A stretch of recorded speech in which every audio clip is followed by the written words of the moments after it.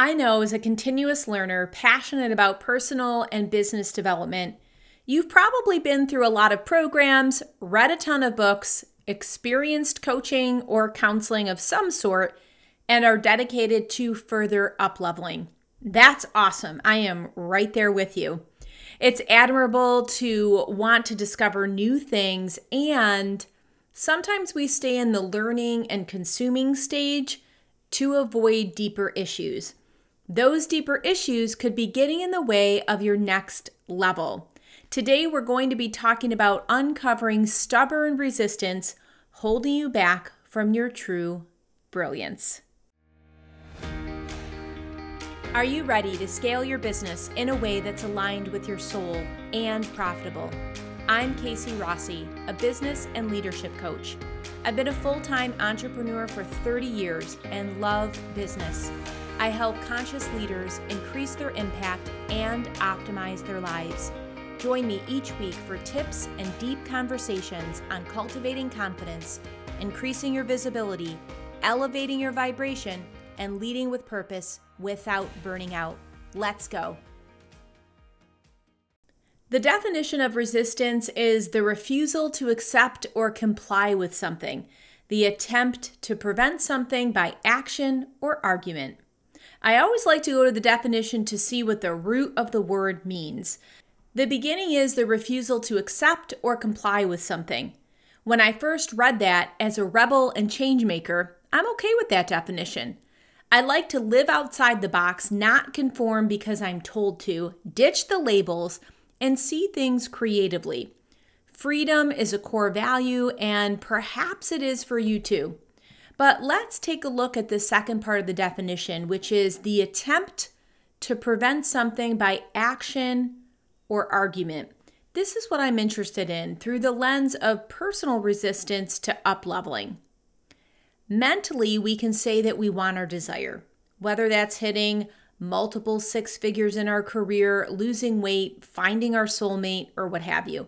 However, if you feel more like the movie Groundhog Day when it actually comes to attaining your desires, then you need to pause and examine possible issues. Think of something that you really have wanted for a long time, something that you've put in a lot of effort towards. You've probably read enough research that you could even pen a book of your own on the subject. Now ask yourself, what's getting in the way of achieving this thing? Most times it's not logical. It's under the surface and usually buried pretty deep. Is it a fear of success or a fear of failing publicly or of being exposed for who you really are? Will there be a loss of feeling protected? These are deep and valuable questions. Questions worth journaling on when you have the opportunity. I was recently on a coaching call, and during the session, one of my questions struck a nerve with the client. She actually blurted out, "I feel really resistant to that notion." I love the fact that she felt comfortable and vulnerable enough to use her voice and speak what she was feeling, and I knew that's where the gold was. When we're getting to the root of what's holding us back, something inside can seize up. It's a natural protection mechanism. It's our egoic self trying to hold on to the familiar, to what's known. Even though we may be experiencing pain or struggle, we know how the music goes in that pain or struggle. Most times we could repeat the words of our pain and struggle song word for word. In fact, experts estimate that the mind thinks between 60,000 and 80,000 thoughts per day. And if that's not an astonishing number to begin with, according to the research of Dr. Fred Luskin of Stanford University, a human being has approximately 60 thoughts per day, and 90% of those are repetitive. So that's the stat that really was like unbelievable to me, that 90% of those thoughts are repetitive. So yeah, we pretty much know how to beat our story drum and know the words of our pain and struggle song by heart. In that, when something or someone comes in shining a light on how to shift perception, question reality, and have a new way of looking at things, resistance can be a natural byproduct. And here's the thing. A lot of our pain points have some sort of payoff. And I'm going to say that again. Many of our pain points, our personal pain points, have some sort of payoff. We are getting something from it. This sounds crazy.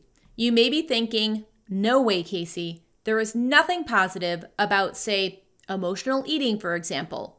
Or I'm absolutely not getting anything by being stuck right below the 6-figure mark no matter how hard I try in my business. But there is. Something is convincing your system that you'd be better off right where you are doing exactly what you're doing. You're getting something. It may not be obvious, but it's there. And my invitation to you is when you feel that resistance, which may come subtly like a breeze or hit you over the head like a 1-2 punch, here's what you can do. You can pause, listen, journal, and continue the conversation either with your coach or with yourself. Keep peeling back the layers. Put on your detective hat and approach the subject with curiosity. Ask more questions, and most importantly, listen. Really listen for the answers. Here's the thing.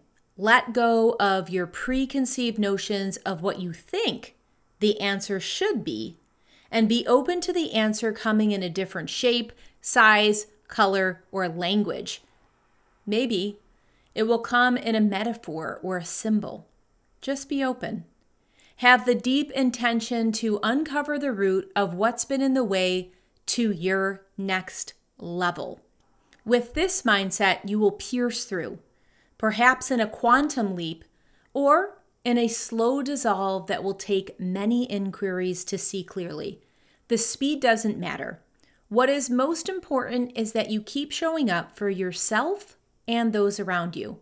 When we commit to doing the work, being high vibe, and gently opening the doors to our inner selves, not only will we benefit greatly, it will cause a sweet ripple effect of positivity throughout. I cannot wait to see what blossoms forth for you. And if you would like help in your discovery process, just reach out to me.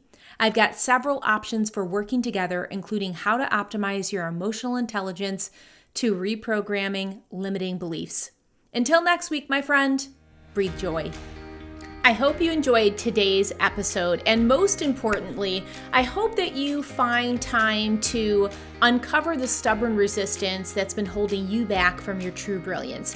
Because, my friend, you have everything you need inside of you to succeed, to have a life filled with joy and ease. And it's just about slowing down and taking time to turn within and give yourself the self-grace and permission for those inquiries to really bubble up and give you that answer that's going to shine the light on what you truly need right now in this moment.